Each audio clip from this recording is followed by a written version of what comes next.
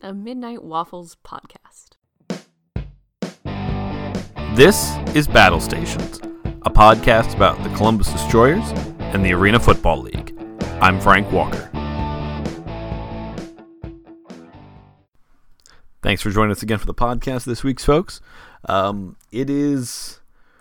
getting down to the nitty-gritty of it now. The Destroyers have played 8 games. They're 1-7. There are 4 to go. 4 games left. You got Philadelphia this week at Nationwide. You go to Baltimore. You go to Albany again. And then, Albany comes to Columbus. And then you go to Washington for that final game of the season. The best thing I can say is it's gut check time. I talk a little bit about this with Coach Salk tonight on the show. But a big part of it, I mean, you look at the playoff standings. There's no room for error left. You may be out already. There's just maybe not anything left. Even if you win out, you got to get lucky probably, because looking at the math, you have the best chance you have with trying to avoid tiebreakers is the best chance you have with tiebreakers is that one of those teams, Philadelphia or Washington, if they lose out, which right now I think Washington just went up, but hey, it's close. And this is a Thursday night game we're recording during. They're 4-8 if they lose out. The best the Destroyers can get to is 5-7. So, this is just games where everybody's got to treat. They've got to treat every game like this is it. Now, I mean, there's a lot of other things going on. There's playing for pride. There's playing as being a professional, but I mean, that's just part of it. That's just where we are as the team and where things are at. So tonight we got our normal weekly interview with Coach Salk, which he's kind enough to do for us each week. We've got David Taylor from AFLFanZone.com. So I'm going to play those guys for you, and I'll be right back. Now joining us on the Battle Stations podcast, Columbus Destroyers head coach Matt Salk. How are you doing this evening, sir? I'm doing well. All right, good to hear. So I mean, this week was a tough one there, but I did notice something earlier this week before the game against the Brigade there that was, I guess it was only noteworthy because people kind of mentioned it, that was the Brigade practiced apparently at the Bo Jackson facility before the game or in this week leading up to it. Is that normal that teams kind of have their walkthrough? I mean, is it normally at the arena, or how does that normally work for road teams in the league, at least in your experience? Usually you do it at the arena, but our arena was not available. So, we try to obviously accommodate teams. So we allowed them, to go to Bo Jackson to do the walkthrough. And I don't mind that they go there. To me, it's a good recruiting tool. Other teams can kind of see where we practice and see, just how nice the facility is that we're at every day.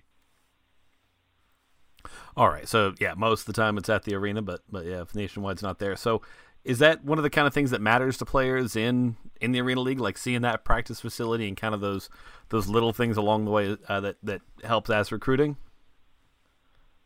I think some players, obviously, I think it does. I mean, let's be honest, you go on that Bo Jackson, it's field turf. You got a workout facility right there. Our training room is right there. There's really not a lot of teams that have that type of facility available to them, and we do. So to me, it's it might not be for some people, but for some people, coming next year when we're trying to sign free agents, it might be something that might lean them towards us. All right. Now, this last week, I mean, it was a tough loss, I would say. The just a 5-point loss to the Brigade. In your mind, when you were, in the game coaching and then going back and looking at the tape, was it a game that felt closer than that one score? Did it feel further because there was always kind of that trying to come from behind mentality? How did the game feel from your perspective on it? To me, it felt frustrating because, we were sitting at a 20-20 tie. We had one drive right before the end of the half where, we've got a wide open guy, running free, and, we miss him. And, at that point, if we hit that, it's 27-20. So that next drive, starting in the third quarter, we get that sack fumble. And again, these are all hypothetical, but let's say we get the fumble, we hold on to the ball, we score on that drive, it's 34-20. So, those two possessions right there were huge. And the fact that, to be honest, I don't think Baltimore's coming back from that. And it's just, in reality, it's the difference between a losing team, with a losing record and a team with a winning record. Those are the kind of breaks that, we're not really getting right now. But it's just, that's the frustrating point for me. So with those kind of breaks, because I'm there with you. I mean, in watching the games this year, it feels like there's just, whenever there's something that could go kind of 50-50-ish, it seems to break it against Columbus. In your mind, is that something where that's an experience thing? Is that a talent thing? Is it just, I mean, sometimes it is just plain old dumb luck. I mean, what when you watch the tape and evaluate things, how are you seeing those breaks? It's tough because it's just weird. I mean, in 2010 when I was with Spokane, we got all of those bounces. 2012 when I was in Utah, we got all those bounces. 2016 in Orlando, we got all those bounces. And for whatever reason, we're just not getting them. I don't think it has anything to do with talent. I'd put up our roster against any team in this league. And, again, there's a reason why almost every game that we've been in, it's been within 7 points that we're losing. And again, that's using a rookie quarterback against every other team that's got a veteran quarterback. So, this team is extremely talented. I love every one of these guys on this team. I think they can all play in this league and do well. And I think that they've proven that on a weekly basis. All right. And now this week in watching it, it felt like when I was the week before when in the victory there, something that I noticed was Grant Russell didn't spend a lot of time on his back, have to spend a lot of time scrambling. This week he was sacked a few times, felt like he was under more pressure. Was that something where it felt like it was more Baltimore was doing something better? Were the Destroyers, were we just not doing something the way it was planned out? What was your perspective on the play of the offensive line this last week? I think it's a combination of both. I mean, one is that was probably one of the better defensive lines in the league. I'd say top two defensive lines in the league. So they're going to get pressure. It doesn't matter who you have.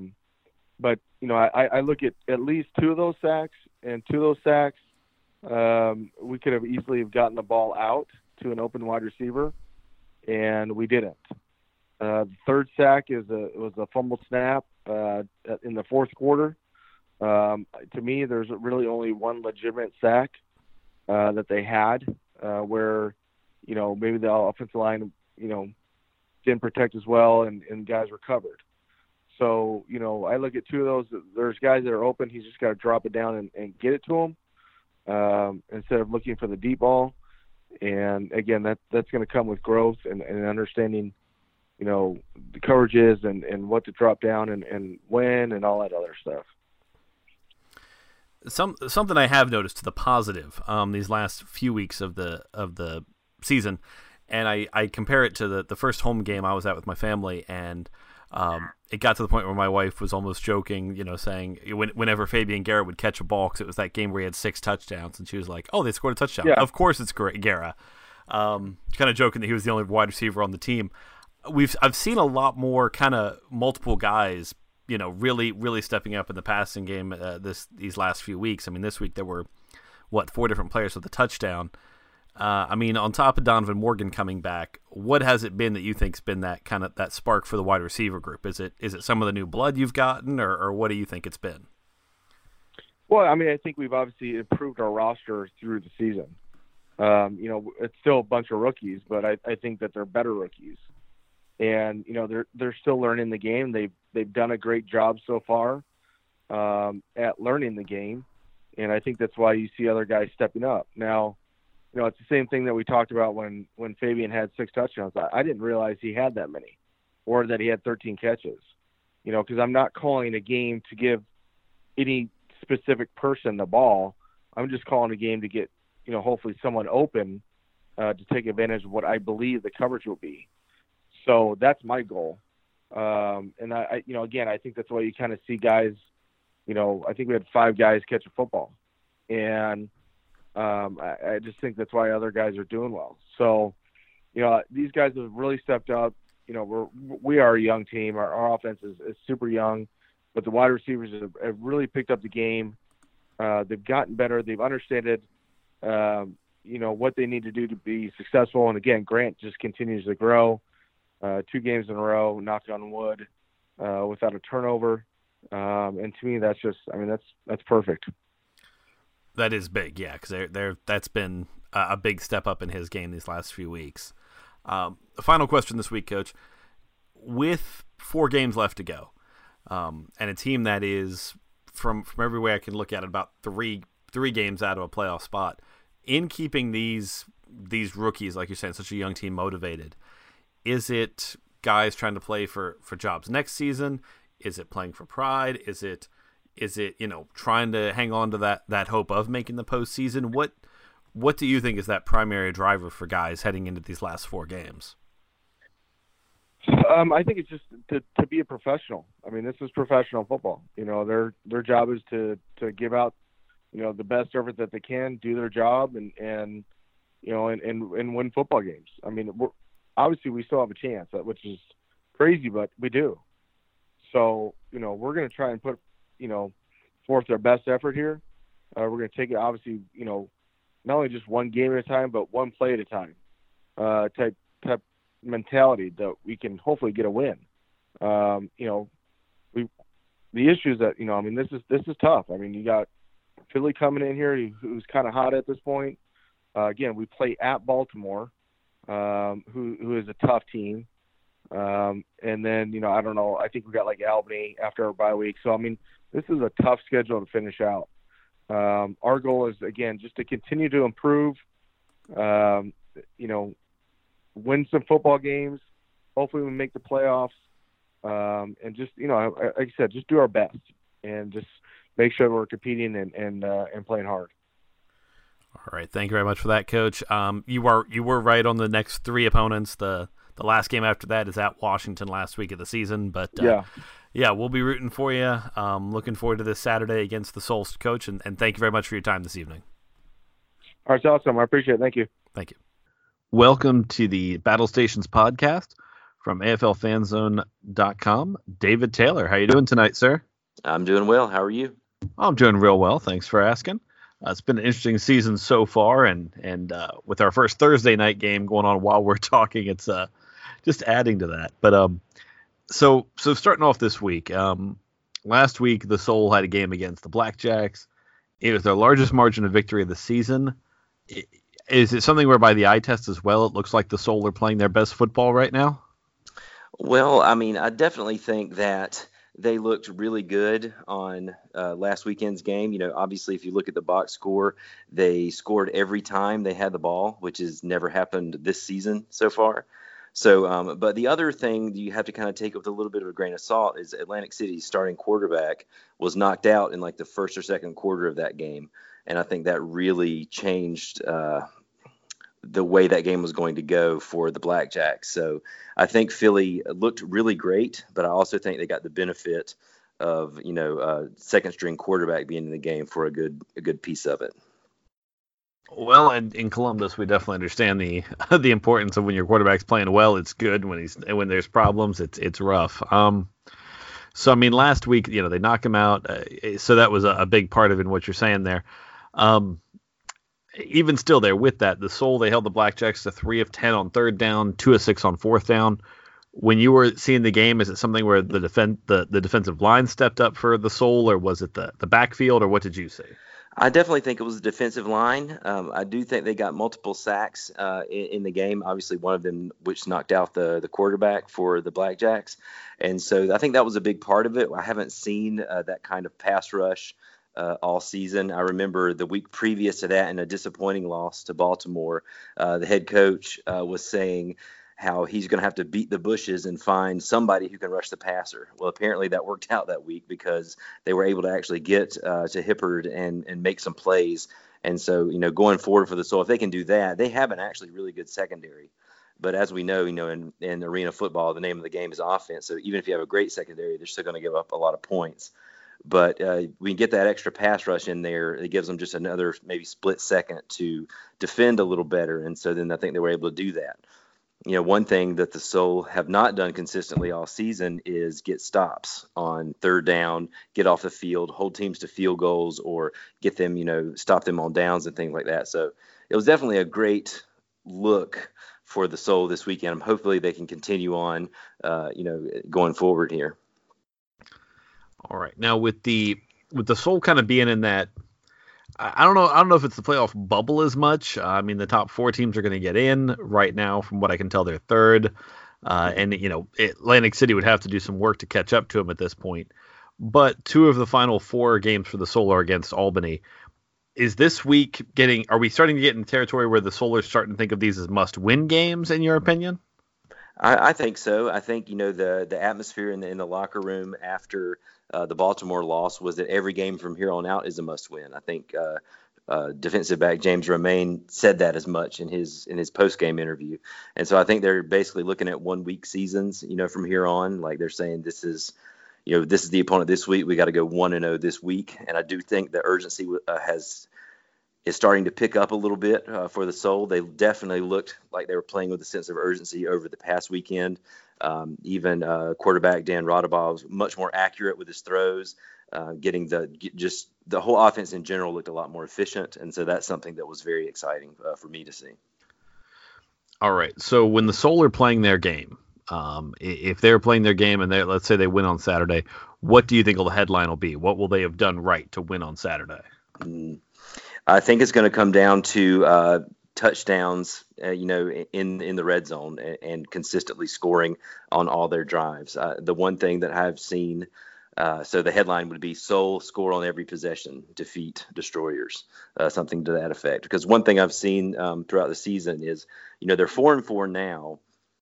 They really could be, even 6-2 with a couple of better, more efficient drives and things like that in previous games where they just didn't quite finish. I remember a few weeks back, I think they were playing, oh gosh, who was that? That might have been the Baltimore game as well, where they had the ball on the 5-yard line going in, and Rodabaugh fumbled on, first and goal, and then it was recovered by the other team. And so they just instantly, killed their drive there. And so from that point, they never were quite right the rest of the game because they're playing catch up. So I think if they're playing their game, they're scoring on 9 out of 10 drives, something like that. I can definitely see the point there. I would, and when I've been thinking and talking about the game with people, for me, it's all about if Philly gets pressure on Columbus, then they're probably going to get the win. I think if Columbus, in their one win they've had this year, the noticeable difference was that Grant Russell was able to stay in the pocket and have a second or two to throw the ball. And I think he's showing that if he gets any time, he's a pretty dangerous passer. So, yeah, I would definitely agree with that. I've watched, tried to watch all the games, whether it's Philly or not in them, and I've noticed that when Russell has a chance to throw the ball, he actually is a really good quarterback. It's crazy that Columbus is 1-7 because they're like the best 1-7 team you'll ever see. Not that's not a compliment, but they're so close to being much better than that. And so I think Philly can't get pressure on the quarterback. It's going to be kind of a long day for the Soul, and it's definitely a game that they could lose, especially after coming off of one where they played so well. I think one thing I've seen aside from Albany this season in the league is inconsistency. Up until last week, Baltimore was trading a win-loss the whole season. And a lot of teams are doing that. You can't get more than 2 in a row before they lose again or something like that. And so I definitely think that if Philly can get that pass rush in there, get the pressure on the quarterback, they can start to put together a few wins here so that they don't necessarily have to beat Albany twice in the last several games. Maybe just get one of those two. Something like that would be, I think, an ideal thing for them to look at. Yeah, and with what you just mentioned, it brings me up to my last question here, because like you said, even Baltimore is doing a win-loss. With the exception of Albany, nobody's really run away from it. And as of right now, when you look at the standings, Baltimore's in second place at 5-3. You got Philly and Washington at 4-4. Now, obviously, they're playing tonight, so we'll see how that goes. Atlantic City's 3-5, and then Columbus is down at the bottom at 1-7.